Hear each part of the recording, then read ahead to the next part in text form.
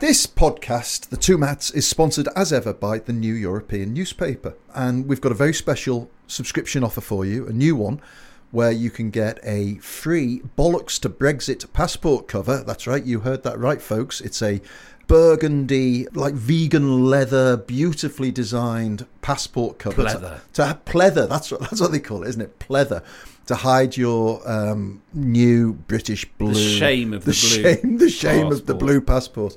And you can get your free Bollocks to Brexit passport cover free with a subscription to the New European from just £1 a week. So to take this fantastic offer, and trust me, if you like this podcast, you will absolutely love the New European, go to theneweuropean.co.uk/2mats. That's the number 2, MATTS, and there's a link in the show notes. Hiring for your small business? If you're not looking for professionals on LinkedIn, you're looking in the wrong place. That's like looking for your car keys in a fish tank. LinkedIn helps you hire professionals you can't find anywhere else, even those who aren't actively searching for a new job but might be open to the perfect role. In a given month, over 70% of LinkedIn users don't even visit other leading job sites. So start looking in the right place. With LinkedIn, you can hire professionals like a professional. Post your free job on linkedin.com/people today. Hey, it's Ryan Reynolds, and I'm here with Keith, co-star of my upcoming film, If, only in theaters May 17th. Do you want to tell people the big news? All right, I'll do it. Sign up now and you'll get unlimited for $15 a month and 6 months of Paramount Plus Essential Plan on us. MintMobile.com/switch. Upfront payment of $45 equivalent to $15 per month. Unlimited over 40 gigabytes per month. Face lower speeds. Videos at 480p. Active Mint customers by 531.24 get 6 months of Paramount Plus Essential Plan. Auto renews after 6 months. Offer ends May 31st, 2024. Separate Paramount Plus registration required. Terms and conditions apply if rated PG. Hello, I'm Matt Kelly. And I'm Matt Dancona. And this is The Two Mats for the week ending January the 5th. The first podcast of 2024. Yeah. What a year it's going to be. It is, isn't it? What did we talk about, Matt? We talked about a variety of apocalyptic scenarios. Yes. Tried to inject a little bit. Apocalypse can come in a number of ways. A little bit of wit and fun and, hope into the otherwise despairing landscape. But I think we kind of concluded that if maybe the salient characteristic of the year ahead is going to be just the sort of the scope of the possible. Yes. It was the unthinkable. Well, this was the theme, isn't it? That what a few years ago you would think was unthinkable has now become very thinkable. And so this maybe that's the title. We should call it that. So 2024. This is The Two Mats, episode 28, 2024, Thinking the Unthinkable. Thinking the Unthinkable. Enjoy.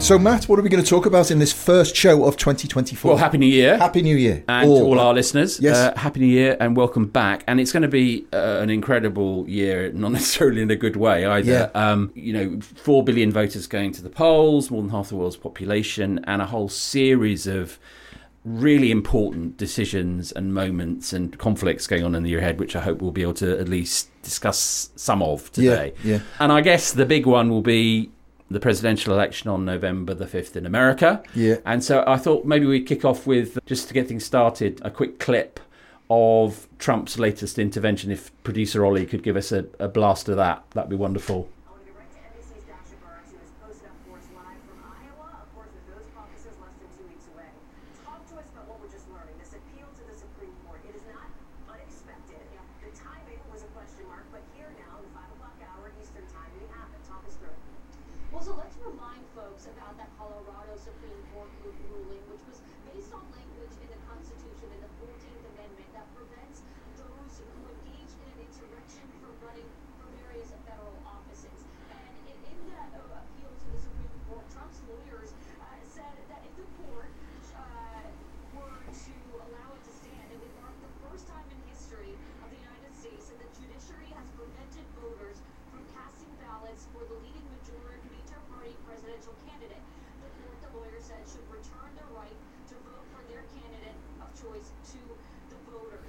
That's a very technical way to kick off what is a huge, monumental, historic presidential contest. But it's not unapt because we're all going to have to become lawyers this year. Yeah. Because so much of the Trump controversy between assuming he does get through and stands, wins the Republican nomination, and then goes on to face, one presumes, the incumbent Joe Biden in November, is going to hang on legal matters. And one thing I did not expect for late 2023, early 2024 was that I was going to have to find out more about the 14th Amendment. Yes. But we are, because Colorado Supreme Court and Maine Secretary of State have both invoked this amendment in order to try and keep Trump off the Republican primary ballot. Where does this come from? Well, the 14th Amendment was passed in 1868 to keep the defeated Confederates after the Civil War off ballots, right? Right. Actually, the reporters, they didn't quite get it right, which is if you've sworn an oath of office to the Constitution, you can, and you then engage in insurrection, you cannot then stand for office. In an effort to try and keep Trump out of the pit completely, they're invoking the 14th Amendment. Now, I'm a rule of law guy, so if the courts uphold this, then let's go with it. Yeah, but I was very interested. Bill Barr, who was one of the attorney generals under Trump and hates Trump, wrote a very good piece in the Free Press this week in which he said, look, actually the case for keeping Trump off the ballot on this basis is quite flimsy. Right. And one of the reasons for that is that the amendment sort of makes it unclear whether the authority lies with the states or with Congress, and it implies that there should be a criminal conviction of the office holder. Of the offence before you can then... And Trump, although we all know he was involved in an insurrection, has not yet been convicted of that felony. He may well be, but he was cleared by the second impeachment scandalously. My hunch is that it will go to the Supreme Court, and the Supreme Court will knock it back. And just looking forward beyond, so say, imagine that he is withheld from the ballot. I mean, it's in many ways that's even worse than him. Yes, running. I mean, again, as I say, another stick in the mud. Say, well, if the courts say that, then we should go with it. But looking at it in a kind of pragmatic way, keeping the runaway favourite, for all that we can't bear him, and I wonder if he'd like us. I went to the Two Med studio. There were two of them, both really good podcasters. Great podcasters. Very fine podcasters best, on both sides. Some say the best. I could have done it better. Yeah. They were talking about something called Brexit. I didn't understand. Anyway, very nice guys. Nice guys. The best guys. Some so anyway, we'll never find out. But you're right. If they keep this guy who's now 60% of the competition off the ballot, this is not necessarily a recipe. Well, if they talk about stolen election on an election that he was actually able to run in, yes, imagine what they'll say when he wasn't, if he's taken off. I mean, it's the pressure upon. Although the judiciary should be free from social pressure, they won't be, and keeping him off the ballot will be problematic, to say the least. Yeah. However, that's just a sort of taste of what lies ahead, because between now and what will be a hugely consequential election with an unpopular and weakened Democrat incumbent, Joe Biden, we've got all these court dates coming up. So, for example, he's still claiming presidential immunity. We know that the federal case on his insurrection stuff, it being brought by the special prosecutor Jack Smith, is heading for trial on March the 5th. Why is that interesting? It's interesting because the day after March the 4th, the day after March the 5th is Super Tuesday, right? On which day 1/3 of all Republican delegates are selected. So already.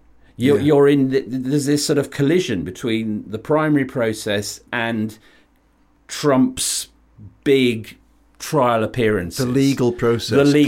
Yeah, and I think that one of the many weirdnesses about a very weird year is going to be that the trials are going to be the campaign. Yeah. That's where the action's going to be, and of course this presents a problem for Biden because he's going to want to run a routine. Do you really want to risk it?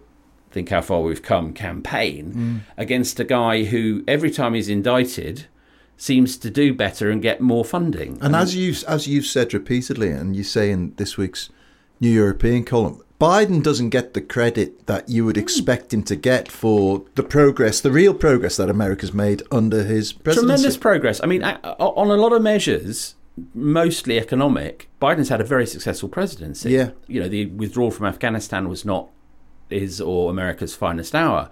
But in terms of just getting the country back on its feet, he's done very well. But I think what you're seeing, and this is a warning to Starmer, who we'll probably come on to in a minute, is that the damage that the populist right does to trust has a terrible impact upon progressive parties, because Biden is not getting any credit for all this. Yeah. And one of the reasons for that is because people don't see a link between what governments do and the improvement of their quality of life. And actually, America's ahead of us in this regard. Jobs coming back, people are starting to feel the impact of inflation falling. You know, there is, in normal rules, which I think are over now and not coming back, Biden really ought to be steering towards a quite comfortable re-election, but he isn't.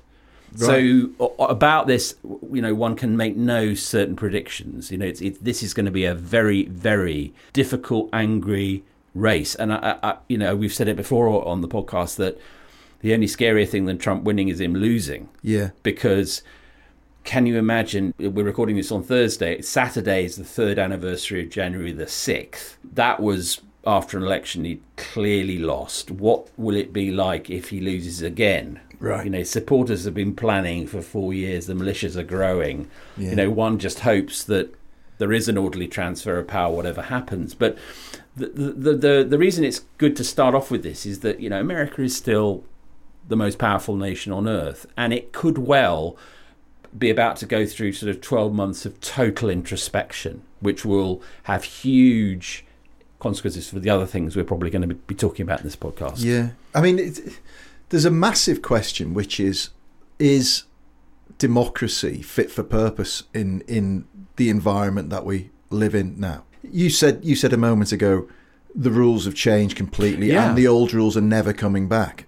So what's the long-term consequence? I think that the long-term consequence is that a lot of the things that have been a matter of convention will have to become a matter of rule. Yeah, nailed down. Yes, because, conducted debates, appropriate language to use. What we do about figures like Trump who've been disgraced. I mean, clearly, in a sane democracy or republic, as America always likes to describe itself, a character like Trump should not be able to stand for re-election, but he almost certainly is. Yeah. And I think that this is very difficult for Americans to understand and to come to terms with and make peace with, because they venerate the Constitution so much, and the whole basis of American politics is we've got the Constitution, the rules make it clear. And what's horribly apparent is that the Constitution as written is not enough to safeguard the Republic against an autocratic populist entertainer stroke fascist like Trump. And now, I mean, one thing I think we need to do and carry on doing and never not do again is start to work on the basis that when people say something, they mean it. Yeah. So before 2016, we very much with Trump, he's just a cartoon villain, he'll never do any of these things. So when he said to Sean Hannity of Fox in one of the Iowa town halls last month, I'd be a dictator on day one, everyone went, good old Trump. But then he means it. Yeah. I remember last year you read out that list of Umberto Eco's definition of fascism, right? Yeah. And, Trump, tick, tick, tick, tick, tick, tick, tick. Yeah. And a second term of Trump would be very, very difficult for the Republic to recover from, I think. Yeah. So bringing it to these shores, then, yes, because that was the bulk of your piece this week. And when I read the phrase, I kind of went, yes. You said that the collapse in trust in British politics is analogous to the collapse of the economy in 2008. Yeah. There's been an ethical crash. There's been an ethical crash. Yes. And of course, you hear Keir Starmer talking very well. He was talking this morning, Thursday in Bristol. Yeah, very well about restoring trust in politics. Yeah. But talk is cheap, and any crash takes a long time to recover from. And you listed a number of points where you could start. But it is a start. Yeah. And also, one thing I do think is it's an asymmetric thing, the decline of trust, because populist right-wingers like cynicism. They want people to blame their woes upon judges and elitists and the wokerati, whatever that means, and immigrants, right, and not expect government to make a difference to their lives, actually. Yeah. Whereas if you're a progressive party, the whole basis is that, communal collective action works. Collaboration works. And so one of the injustices of all this is that Labour, paradoxically, is going to be the one that picks up the bill, if you like, for Boris Johnson and bloody Liz Truss. Blowing all the trust. And Sunak with his ridiculous Rwanda policy. Yeah. You know, and this the kind of burden on a prospective Starmer government is going to be crushing in that respect. So what are the practicals? Because Chris Bryant has written about this, and you quote his book. Well, what are the practicalities? I mean, clearly we now know, because Sunak has this morning, Thursday, announced in Mansfield in Nottinghamshire that he's working on the assumption there'll be an election in the second half of 2024, which presumably means October, November. I mean, it could go December, I don't know. But so Starmer now has a lot of real estate to fill. Yeah. And we know that he's not going to want to talk too much about the specifics of fiscal policy. So, you know, one of the things he could talk, and this is the point of the column, I guess, which is, you know, there are specifics, some of them quite granular, that you could do to improve kind of survey the regulation of public standards in this life. The Electoral Commission, the very complex tangle of bodies that oversee public life in Whitehall and Westminster could be consolidated, and so on. And these are things that won't cost any money. It sounded a bit like the suggestion was, and this is a crude way of saying it, but like a sort of an overarching ethical police force. With teeth. Yeah, with teeth. Responsible to Parliament. Yes, so but only responsible to Parliament on a statutory basis. Yeah. Not. I mean, the thing that MPs will bristle about is the idea that any body should sort of have authority over them who isn't a parliamentarian. Yeah, but that's bullshit, though. Well, I'm afraid we've passed that point. Yeah, tough luck. You know, too bad. Since the expenses scandal, they've proven they're as rotten as the rest of us. And we all need policing. Here we are. I mean, that was 2009. We're now 2024. 15 years. Sorry, guys. You know. Yeah.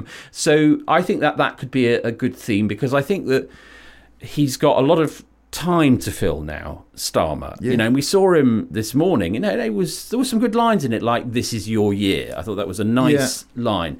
But when he gets on to, well, we're going to fund everything from growth, it's quite alarming, because as we've discussed before, yes, but that's going to take a long time, and it's hypothetical growth, isn't it? No one can pinpoint where that money and when that money's going to come in. You know, he says, "Oh, we're going to be a radical government because we're going to have the most sustained growth in the G7." Well, says who? How can you possibly know that? Yeah. The other thing is that there's a slight cart before the horse problem here, which is, realistically, to get growth going, we do need a Keynesian moment. We do need an injection of investment. But he says, I'm not going to get into big spending and taxes before we've got growth going.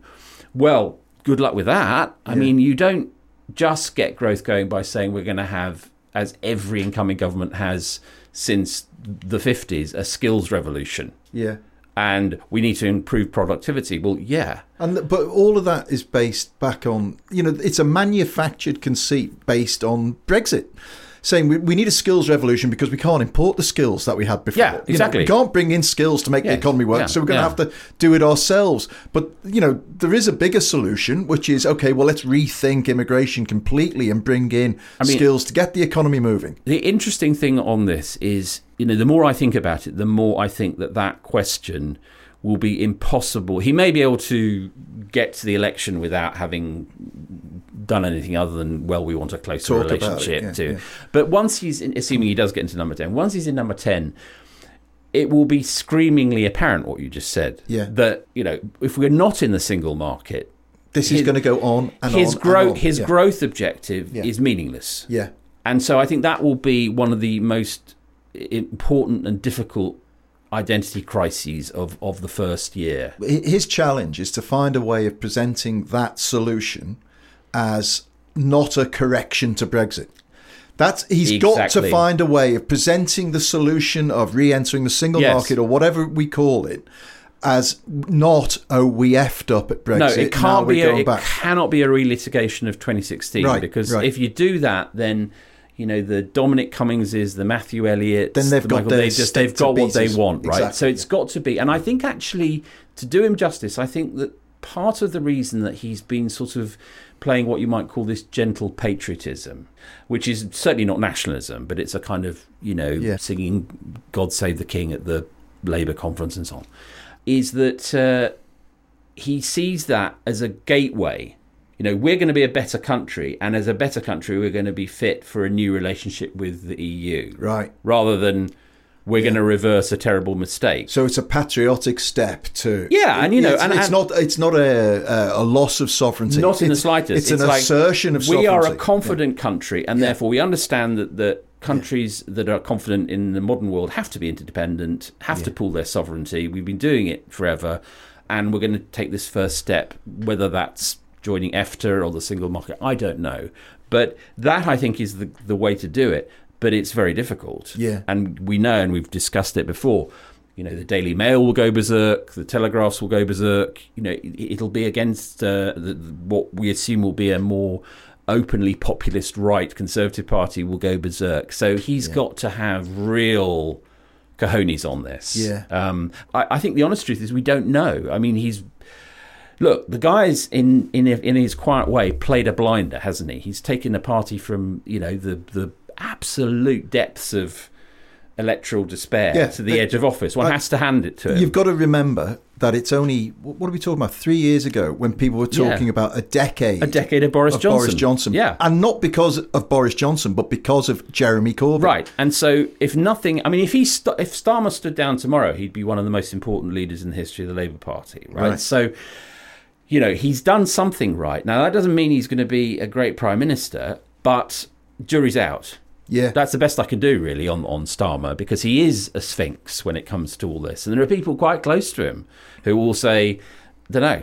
What did you make of that phrase, which has been widely praised this morning, about a government that treads more lightly on people's lives? I think that's a very thinly coded sort of olive branch to blue wall Tories. Right.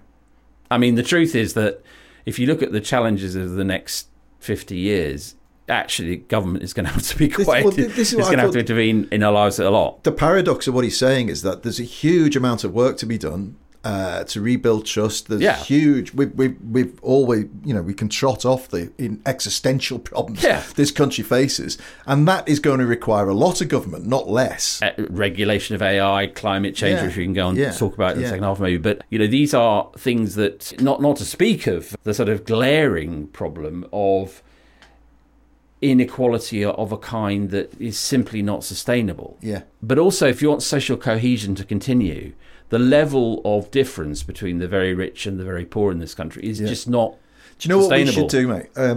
And I'm saying this because I was about to say what they need to do, but we should do it as well. We should take this on the road, this podcast, and go to 5 or 6 different towns. I totally agree. And maybe somewhere in the countryside as well, and do it with people and try.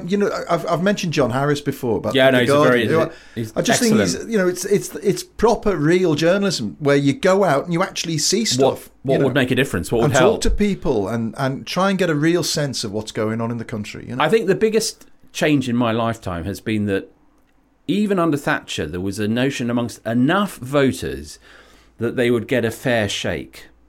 And now, especially amongst young people, but obviously all over, outside the Golden Triangle of the Southeast, lots of people who just have absolutely no confidence that they're going to get a fair shake. Yeah, they have to work 60-hour weeks, turning 2 jobs, and they still need universal credit. Yeah.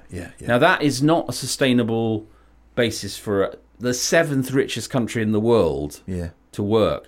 These are questions of a kind of profundity and ideological difficulty that Starmer does not want really to get into, but he or someone else is going to have to. All right. Well, if you're listening and you would like us to come and visit your community and do the podcast from a village hall or a small theatre or something like this, or a school, we'd love it. We'd love it. So email in your suggestions to 2Matts, that's the number 2, MATTS, at tnepublishing.com.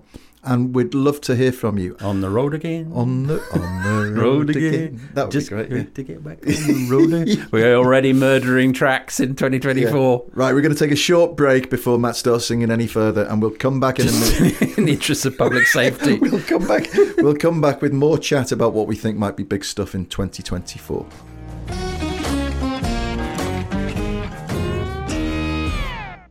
Thank you for listening to the 2Matts, and if you like the kind of conversations we have here, there are loads more to be had in print and online at the New European. And I have got a very special offer for all listeners of the Two Mats.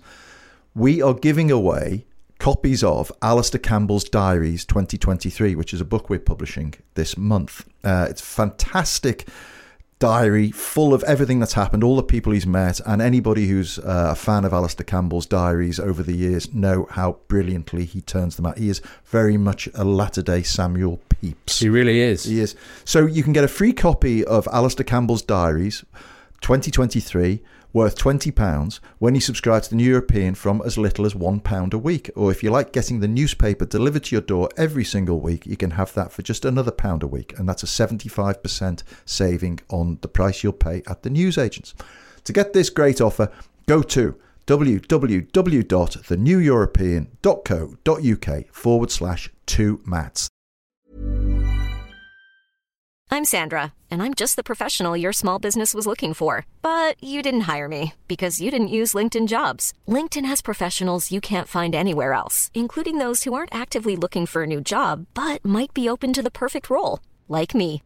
In a given month, over 70% of LinkedIn users don't visit other leading job sites. So if you're not looking on LinkedIn, you'll miss out on great candidates like Sandra. Start hiring professionals like a professional. Post your free job on linkedin.com/people today. Hey, it's Ryan Reynolds, and I'm here with Keith, co-star of my upcoming film, If, only in theaters May 17th. Do you want to tell people the big news? All right, I'll do it. Sign up now and you'll get unlimited for $15 a month and 6 months of Paramount Plus Essential Plan on us. MintMobile.com/switch. Upfront payment of $45 equivalent to $15 per month. Unlimited over 40 gigabytes per month. Face lower speeds. Videos at 480p. Active Mint customers by 531.24 get 6 months of Paramount Plus Essential Plan. Auto renews after 6 months. Offer ends May 31st, 2024. Separate Paramount Plus registration required. Terms and conditions apply if rated PG. Many of us have those stubborn pounds that seem impossible to lose, no matter how good we eat or how hard we work out. My solution is PlushCare. PlushCare is a leading telehealth provider with doctors who are there for you day and night to partner with you in your weight loss journey. They can prescribe FDA-approved weight loss medications like Wegovy and Zepbound for those who qualify. Plus, they accept most insurance plans. To get started, visit plushcare.com/weightloss. That's plushcare.com/weightloss. Wow. Nice. Yeah. What you're hearing are the sounds of people everywhere putting on Bombas socks, underwear, and T-shirts made from absurdly soft materials that feel like plush clouds. Yeah, that plush. And the best part? For every item you purchase, Bombas donates another to someone facing homelessness. Bombas. Big comfort for everyone. Go to bombas.com/ACAST and use code ACAST for 20% off your first purchase. That's bombas.com/ACAST. Code ACAST. So welcome back. 2024, my feeling. So one of my things, I think, the climate crisis is going to become more and more obvious. Yeah. Not just this year, but, obviously on an ongoing basis. Yeah. And I was reading it in the New European. Nigel Warburton, our in-house philosopher, did a brilliant piece about how it's baked into us to assume that the future will be like the past, and this is really a problem when you get material change coming around the corner, which is what's happening. And then in the following pages, in our carousel section, one story from Barcelona where there has been a drought for 2 years, basically, and none of those great city fountains in Barcelona have been running for 2 years. And since June, all the citizens have been restricted to 200 litres of water a day, which is basically a small bath, you know, and it's getting worse and worse and worse. And then the next story, the Danube breaking its banks and flooding much of Hungary, and people sitting there deluged in unseasonably warm and wet weather. And it definitely seems to be something that we've got our head in the sand about still, despite all the verbiage and the talk and the mantras and the marches and all of this stuff. These are real changes that are happening to Europe, Oh, massive. And we talked a lot in 2023 about border control and migration and the horrors of the Rwanda policy and the incompetence of the Conservatives and their awful language. Well, I mean, climate change means that population mobility in the next couple of decades is going to be on a scale never seen before in the world. And Paul Mason makes this point as well. Very well. About, the analogy he uses was the development of the nuclear bomb and, the fear of chain reactions of atomic warfare and stuff like this. But now a real threat of chain reactions of crises, localized crises, but all netting together. Some wars, some climate change disasters, populations on the move, political disruption, the disproportionate growth of other nations, and how that affects the balance of the global economy. And we could be going into a period of I don't want to sound too much like Cormac McCarthy and The Road, but we could be going into a period of real apocalyptic change, And it's very important as we're looking at 2024, and rightly so, because it's a very important year. But if you stop looking at the long term, none of the decisions and things that happen this year will mean a row of beans. Yeah. And in fact, the issue you're talking about, Matt, is in many respects the only one that matters, because everything else is subordinate to that. And I do worry. I was appalled as you were by Sunak backsliding on the net zero strategy the government has, but I worry also that Labour, under political pressure, will keep pushing back its £28 billion pledge on green investment. And you have to have the courage of your convictions on this if you want there to be a planet for your children and grandchildren to have. I'm still the phrase that my friend, the editor of Clarín in Argentina, wrote about the election of Milei, where Ricardo Kirschbaum, and he summed it up by saying that the fear of the present was greater than the fear of the future. Yeah. And that is very true for all of us. It is. As a species, we are very good at turning away from big things that are down the road to concentrate on smaller things in the here and now. And I just wonder, how do we, apart from these climate conferences and all of this business, they're talking shops. We all know they're talking shops, but there's something palliative about the fact that, everyone's agreed to keep it down to 1.5 degrees rise. Yeah. It's bullshit, isn't it? I think you need. There is no alternative to political leadership. You need political leaders to say what we've been saying, but better. You know, and put it in Lincoln, Churchill, JFK kind of language. And this is one of the things that has changed, which is that back in the day, leaders were not afraid of challenging electorates. There's much more followership now than leadership. That's right. And there are very few people one can point to, I think, in the global landscape who have that capacity to say, this is going to be incredibly hard. Yeah. And yes, it's going to cost you money. And yes, it's going to be inconvenient. And yes, you're going to have to ditch your car. Mm. And last year was a bad year because, ULEZ is not about the ultra-low emission zone scheme in London, is not about climate change, it's about air quality. Pollution, yeah. But, the Uxbridge by-election caused a kind of nervous breakdown in the Labour Party. Oh my God, if we do this, then we might lose the election. No, you cannot think like that. And again, it's a different issue, but it illustrates the point, the row in how hot under the collar people in Wales got about the idea of going 20 miles an hour rather than 30 miles an hour. Now, I drive in London, and when that change happened, for about 2 months you did think, God, this is achingly slow. But now if you drive at 30, it feels like ridiculously fast. Yeah. And then you think about, the hundreds of people who are still alive today because they weren't killed in a 30 mile an hour car crash. And the inconvenience, the 2 minutes extra it takes you on your journey to go at 20. All of those things make perfect sense. And no rational person, really, when you sat down and said, in the great scheme of things, is this something that we are not going to do because we're so stuck on this 30 mile an hour nonsense? I think most people would say no, there are bigger things to worry about. Absolutely. And actually, one of the things that we've become terrible at in the West, in free societies, is thinking long term. Yeah. We just are terrible at it. And there's that, the so-called effective altruism school that was rather besmirched by its association with Sam Banks-Friedman. Yeah. And it's slightly quiet at the moment. But, they have a point about being good ancestors. Yeah. And treating people in the future as you would your neighbours. Yeah. But this is a way of thinking that is not commonplace. We think entirely in terms of convenience. Maybe really. This is something that Starmer could think about when he's talking about the lighter touch of government.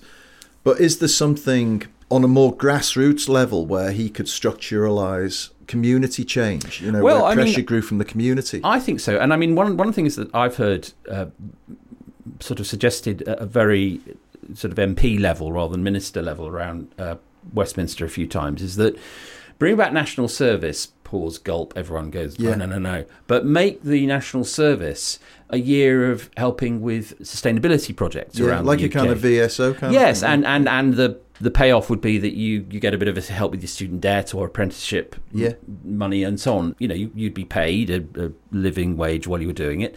But it would actually bring people together at an early age into the idea that the big challenge facing the country is, just as national service used to be, it was national security, it was learning the basics of being a soldier.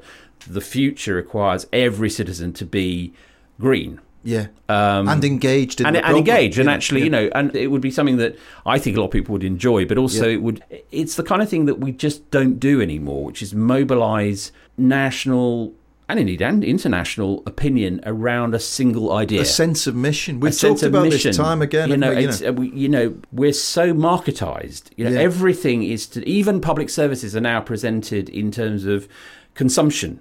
I mean, of course you emphasise waiting lists, of course, but waiting lists should be an aspect of your experience as a patient, not as a consumer. That's right, yeah. I hate that idea that I'm a consumer of public services. Of course I'm not. Yeah. I'm a user of them, and through the tax system. You're certainly a funder of them. A funder of them, that's fine, but they're not fungible goods on the marketplace, or at least they shouldn't be. Yeah. And, the internet has spoilt us because, if our delivery of a book from Amazon is a day late, we act like it's a massive national crisis. Yeah, I'm the worst at it. Honestly, it's now my reflex to order on Amazon Prime. I know, of course. Because, even if it's for sale down the road. Right, but you're sitting there with your phone and you think, shit, I need this tonight. And, I wanted to buy a dartboard. I was watching Luke Of Little. course, I bet a lot of dartboards were sold on Amazon. That would be a vans. great data point, I bet you. They're hard to... You go Even and look, now, you can't get them. There are Amazon vans all over. Shuffling dartboards all over the country. For the people's Oompa Loompa. I mean, God bless him. So thinking, the oldest looking 16-year-old in the world. By the way, it must credit James O'Brien for the most apposite comment on that, which was that he tweeted, if this lad was an illegal immigrant, then the Daily Mail would be demanding his teeth were being carbon dated right now. And they would. That's brilliant. But they spent all year saying they're not he's teenagers. Not young. These are young men that come here to play darts. Exactly. It was a great point, well made. That is very, very good. Yeah. So that's climate change. Meanwhile, back on the war front. We go to Ukraine. Remember Ukraine? Well, we're going to do a cover on it next week, I think. Very good, because I mean, it's there was a very sad and testy interview with Zelensky in the New Year Economist, in which he said maybe not everything is as fast as someone imagined. That was the translation. You go back to 2022 when the invasion happened, and everyone was running around in blue and yellow, and Zelensky and everything. And this is an illustration of what we were just talking about, the sort of attention deficit thing, which is it's less than 2 years ago. It's not been that long, and it's still going on, worse than ever, and worse than ever. And hey, that's what wars are like. Yeah, this is the problem: is that we're so geared to instant gratification that everyone came together. The West and free world, not the non-aligned South, but certainly the West and free world, came together around Ukraine as more unified than at any point since 9/11. And everyone we help Zelensky. We're not going to put boots on the ground, but everything short of, we'll give him. And now, since October the 7th, and everyone focusing, understandably, upon the Middle East, we appear not to be able to walk and chew gum at the same time as an international community, because it's like, Ukraine, Schmukraine, he can do a deal. And yet again... It's suddenly become grudging, hasn't it? Very. Like, and here's your money, but this is the last of it, And I remember very early in the crisis saying... and I don't always get it right, but this one I did, which was we're going to sell them out, because we sold them out in 1994 when, in return for Ukraine giving up its nuclear missiles, we said, Budapest memorandum, any problems with your borders, you give us your nukes, any problems with the borders, we, Britain, America, will come to your aid. Yeah. We didn't give them NATO membership in the early 2000s. When Putin annexed Crimea in 2014, we went, sorry, it's tricky. We didn't give them a path to NATO membership at the Vilnius summit in July last year. In the end, we always sell Ukraine out. And I get the arguments for a compromise, and it's not realistic to drive Putin out to pre-2014 borders, but we acted like it was for the first 18 months. That's and right. You can understand why Zelensky is, what happened? What happened? Where have you gone? And of course, Putin is sitting there, running out the clock, hoping that Trump will win in November. Yeah. Well, this is the interwoven network of crises that it Paul's really talking about. is. And I suppose that brings us on to the Middle East. And it's interesting in the last few days, because before Christmas we were very much talking about, the crisis of October the 7th, and then the crisis of humanitarian disaster in Gaza with, what civilian casualties now up to 23,000, I think, and very much focused on that. And would it escalate? And it is escalating. There's just no question. But it seems to me, so here's my naive take on it. I can't see what Netanyahu's strategy is other than wanting to drive Gaza completely free of Palestinians. Doesn't he want them to pour over the border into Egypt? Doesn't he want them on boats to come to Western Europe? I honestly don't know. I mean, I think that he has two contradictory tasks. One is to eliminate Hamas or degrade its capabilities, which everyone agrees is the right thing to do. You can't eliminate it, but you can probably bring it down to the point where it's not a viable force. Yeah. But he also has more than 100 hostages still in Gaza, and he also knows that the minute the first phase of the military operations ends, he's toast anyway. I mean, the Supreme Court just struck down his very dodgy judicial reforms, so he's a kind of lame duck prime minister, and he's not covered himself with glory during this crisis, to say the least. But I mean, meanwhile, you see all sorts of things going on. So there was that, we're recording this on Thursday. Yesterday, there was a explosion in Iran near the burial site of General Qasem Soleimani, who's a very iconic head of the Revolutionary Guards Quds Force, and it was the 4th anniversary. At least 84 people killed. 4th anniversary of his assassination by the United States, by the US strike in Iraq, and almost 300 injured. Terrible event. And no one knows yet who it was, but Iran's president, Ebrahim Raisy's already blamed Israel, blaming the, quote, Zionist regime, and America and Israeli sources in the Wall Street Journal today are saying we have no evidence it was Israel, but you can see that in Iranian public opinion it will already be baked in that it was. Meanwhile, in the Red Sea, Houthi rebels are firing on American and other ships, naval ships, and that's causing problems. In the north of Israel, you already have troops being withdrawn from Gaza and moved up to the Lebanese border to fight with Hezbollah. So people say, will it escalate? It is escalating into a regional crisis. And I think this is very worrying, because you already have to your point, Matt, you already have will there be anything left of Gaza at the end of it? You have very sore and isolationist Israel thinking no one cares about October the 7th. You have Iran on manoeuvres through its proxies, and America about to go in on itself. Yeah.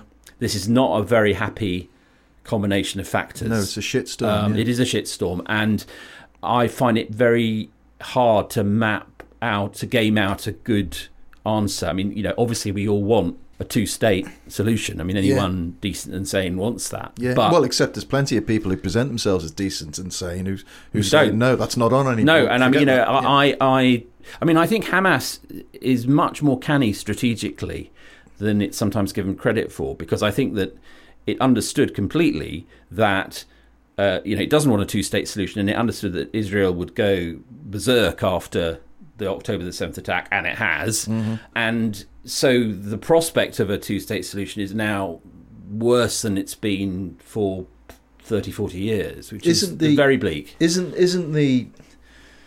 I mean, I'm very reluctant to say the obvious thing, because I don't think there's anything obvious about any of this, but isn't the closest to an obvious first step a ceasefire now? Well, I mean, look, there's the endless row over nomenclature, right? Humanitarian pause, truces and all that. Yeah. Who doesn't want a humanitarian pause, right? You want to see fewer people die. Yeah. The problem is that where I part company with the sort of ceasefire party is when they think that a ceasefire is going to resolve everything and lead immediately to talks in Oslo or Geneva about how to divide up the area of Israel and the territories. And I think that's naive, which is, of course, you want to see the scale of civilian casualties fall down, ideally to nil. But I don't agree with the argument that a ceasefire, welcome as it would be in a kind of humanitarian way, will lead automatically to lots of things. So, yes, a ceasefire, but what then? Yeah. Because clearly Hamas cannot be part of the next. The only reason to lobby for a ceasefire is because you believe that there are negotiations to be had, or you believe that Hamas is already so eroded that there's now a void of sorts. Needs filling by something. I hope that's so. Yeah. And when that's so, then absolutely. But all I would say is that who can be against a ceasefire? I mean, it's a ridiculous thing to say, but what I do worry is that ceasefire has become a proxy word for just stop and leave the job half done. Right. I mean, personally, what I'd like to see is Netanyahu go. Yeah.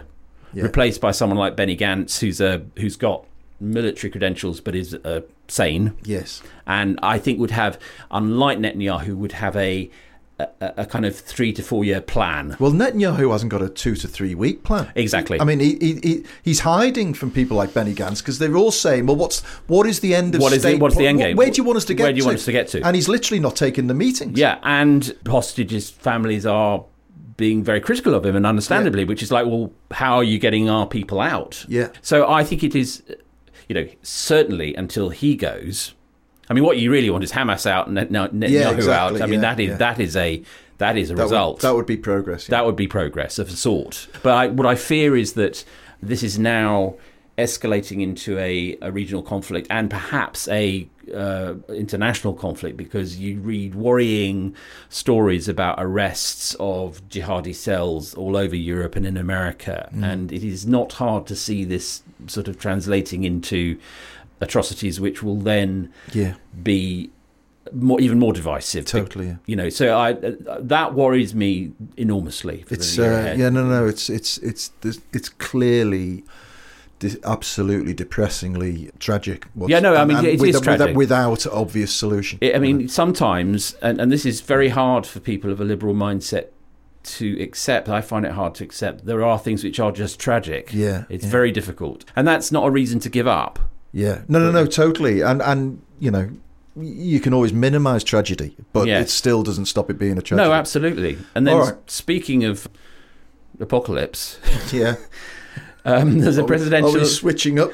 There's a presidential election in Taiwan on January the 13th. Brilliant. Hooray! Yeah. And look, I mean, up until now, this year probably, I've always thought, look, China isn't going to blockade Taiwan. Come on. And America has always been able to have this kind of totally inconsistent policy, which is we believe in one China, but if China ever blockades or invades Taiwan, we will respond militarily. Yeah. It doesn't make any sense at all, but it's kind of worked. Everyone's saved face. And now suddenly Beijing's trying to oust the ruling DPP party, because who they feel are getting a bit too independent, and the incumbent president Tsai Ing-wen has come to the end of a maximum 2 terms. So it's in play. And what's scary is the level of cyber intervention and other forms of intervention by Beijing in this election. It's very tight and no one knows what it's going to lead to. But again, what you have to worry about is, imagine a more biddable regime coming in Taiwan, more Beijing friendly, and then imagine a crisis of some sort in America. Right. If you were Xi Jinping, you'd think, is it ever going to get better? Yeah. Let's just take the moment. Let's just take the moment now, as Putin did with Ukraine. Exactly. Now, the one of the slogans in Taiwan at the moment is, "We don't want to be the second Ukraine or the next Ukraine," and you can understand why. And I think that's sort of one of the characteristics of this year, 2024, is that the unthinkable is becoming thinkable, and the levels of volatility are unprecedented. I just don't know. I mean. Yeah. One hopes the Taiwanese election will go off smoothly. One hopes that when we're having this conversation this time next year, Taiwan will still be in this strange limbo, constitutional limbo it is. But I can't say with any certainty that's the case. And that is the theme throughout this entire conversation we've just been having, is that the unthinkable is becoming thinkable. Yes, across everything. And I think a lot of bills are finally coming due to be paid. And one of them is, what sort of international order do we want?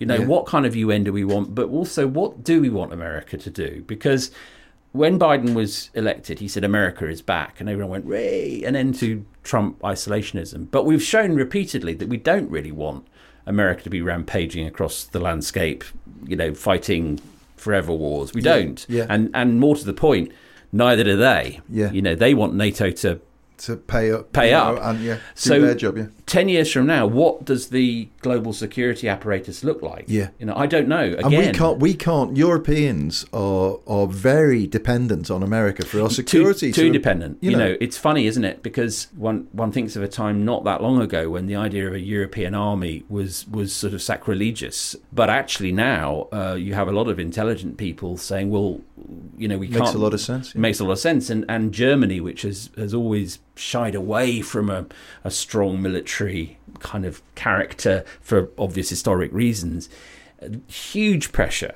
Well, Trump's right about that, in the sense that when he looks at NATO and says it's an organisation we are basically paying for, and the Europeans are just getting a lot of the benefit from. Yeah, and you reserve the right to tell us you hate us. Yeah, that's right. When we spend more than you do, and then we go and sort out these issues, and if it lasts more than 3 weeks, you call us imperialists. I mean, it is although, when I hear the Republican debates, the presidential debates, and the kind of who can be the most isolationist, is alarming. It does get scary, because that's in their DNA. If you go back to the founding fathers, that Washington's is in their farewell DNA. address. We don't get entangled in, and you're right. It's a relatively recent idea, the Pax Americana, and I think it's in its old form. It's gone.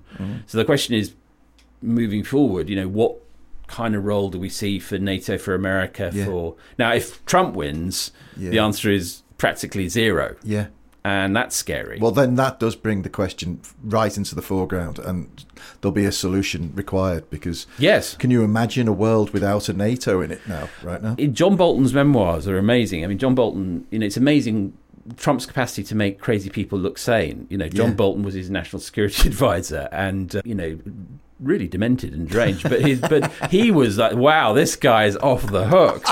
And in his memoirs, there's a description of sort of being in a car, and Trump going, maybe today I'm going to leave NATO, and John Bolton saying, no, don't do that, Mr. President, and calling generals on his phone saying, please text him, I might do it today, I'm not sure, NATO, it's kind of, is it a good thing, is it a bad thing? When I was growing up, you used to look back at 20th century history and think, how lucky am I to be alive now? In the best time there is to be alive. Totally. And now I'm slightly worried that we're just on the advent of possibly the worst time to be alive. Yes, and I mean, we've both got kids, right? Yeah. And that focuses the mind, doesn't it? It really does, because you think, I mean, one of the kind of natural human instincts is this impulse to leave a better place behind you, a better future, a better prospect, a more peaceful world, all these banalities that actually are very meaningful. I think maybe people will look back at our generation and the generation before and think we were the generations that absolutely blew it. We had the opportunity to create a much better world, but we absolutely blew it. I think that the tragedy of the 90s is the subject of a great book by a great historian, which is, we had this moment where we could have reshaped the world as people did after the Second World War. We could have secured Russia with 100 Marshall Plans. And what we did was we said, here's this thing called democracy. Now, what's this about oligarchs and former KGB people taking all the money? All right, you'll be fine. We'll see in 10 years, It's fine. And 10 years was Putin, and he's still around. All right, well, that's been consistent doom and gloom. Is there anything to look forward to in the next 12 months? Apart from Liverpool possibly winning the Liverpool, title. Obviously, a cause of endless joy. As one of my continuing education as a football fan. The Olympics? Yes. The Euros? Yes. The Euros, both can... Lots of good sport, Very good sport. I think it may just be sport, I'm not sure that there's much else on the sort of hymn sheet to look forward to. But you're right, the Olympics will The Olympics is invariably, and I have a hunch the French will do a fantastic I hope they do, job, yeah. you know. I mean, Macron will not. I mean, he'll just move heaven and earth, won't he, for Yeah. it to be like a, you know, It'll great be- grand projet. It will be his grand Mitterrand projet. moment, yeah. And good luck to him, because we need something like that. And the Olympics do. They have a. I mean, one of the interesting things I think about sport is that it's one of the last things that people trust. Yeah. You know, people actually do. One of the reasons that Gary Lineker is such an influential character is that, you know, people trust him a lot more than they do Keir Starmer or Rishi Sunak. And not to stretch things too much, but it does come back full circle to your points about regularising trust within politics. Yeah. Well, the reason people trust sport is that there are very clear rules, you know. Absolutely. And they're very well scrutinised, you know, and people moan And about... managers get sacked. We need a VAR for politics, don't we? You know, Yes. we need people to say, right, stop a minute. What's just happened? Who did what? That's not allowed, mate. You're now in a lot of trouble. If Michel Mone was playing in the Prem, right, she'd be 50 yards offside and say to the ref, "Oh, it's just offside." That's right. Yeah, I don't own this offside. No, it's not my. You know, I don't see the problem. It's not my ball. What? By the way, just so listeners can know, where are we with Michel Mone? So next week we're going to, in partnership with the Good Law Project, we're going to serve them notice that we're going to sue them to recover the money that we had to spend in our legal response to their empty defamation threats. And they've been selling. We read that they've been selling. There's been a fire sale. Apparently they're selling the yacht that they don't own. So that's, I don't know where that falls into law. But Matt, she's just lying to the press. Okay. Yeah. It's not a crime. It's not a crime. It's not a crime. No. She's a member of the House of Lords. I mean, it's extraordinary, isn't it, that you got a member of the House of Lords saying it's not a crime to. No, just a lie. Just a lie. Stuff, yeah. Well, I've been following closely Dan Needle, the tax lawyer, who's great man, who's been threatening for what sounds like some fairly serious evidence against Doug Barrowman. Excellent. You know, so there's a lot. That's who's Mr. Mone. Yeah, Mr. Mone, yeah. Who's, you know, the whole premise of this sucks. And this kind of smokescreen that they're trying to put up about, well, we're not quite as bad as a lot of other people. You know, that doesn't really wash. But she's right in that sense that there is a bigger story. This is a structural story. Yeah. But as I think we said on the end of 2023 episode, you know, she's not a scapegoat, she's a case study. Yes, and this idea right, that she is not one thing one can be sure of at the beginning of 2024, Michel Mone is not a victim. No. On that note, thank you so much for listening to our first podcast. Thank you very much, and I hope you all, in spite of all the above, have you and your families have a great year. Yes, a wonderful year ahead. And you know, there's probably going to be a change of government in the UK, so it's not all doom and gloom. So there are like Donald Tusk in Poland. Donald Tusk in Poland, like so you know, we can push back against these people. No, I mean it's nothing. Human agency. Yeah. This is why I hate the right side of history argument. Yes. Right, which is that the only thing that ever is human agency. That's right. People coming together and doing stuff. That's it. Right. That's all That's there right. is. And none of what we've been discussing today is inevitable. No. The question is, are people prepared to step up to the plate at the various levels of politics and citizenship? And there's only one way to find out, as Harry Hill would say. Good stuff. Well, thank you so much for listening. Get in any questions and feedback to our email address, which is 2matts, that's the number 2, MATTS, at tnepublishing.com. We look very much forward to hearing your questions for our regular Sunday morning Q&A show. Q&A, yes. Yeah, which we'll pick up this Sunday. Absolutely. Yeah. And don't forget your subscription offer at theneweuropean.co.uk/2matts. That's the number 2, MATTS. You do something positive about the state of the media in this country. That's something you can do in 2024. Yeah, you can. Be proactive and support our journalism. If you like what you hear on this podcast, then subscribe to The New European. There's plenty of it in there every single week. Thank you, as ever, to our production team, Ollie at Rethink Audio. And until next week... It's goodbye from me. It's goodbye from him. Goodbye.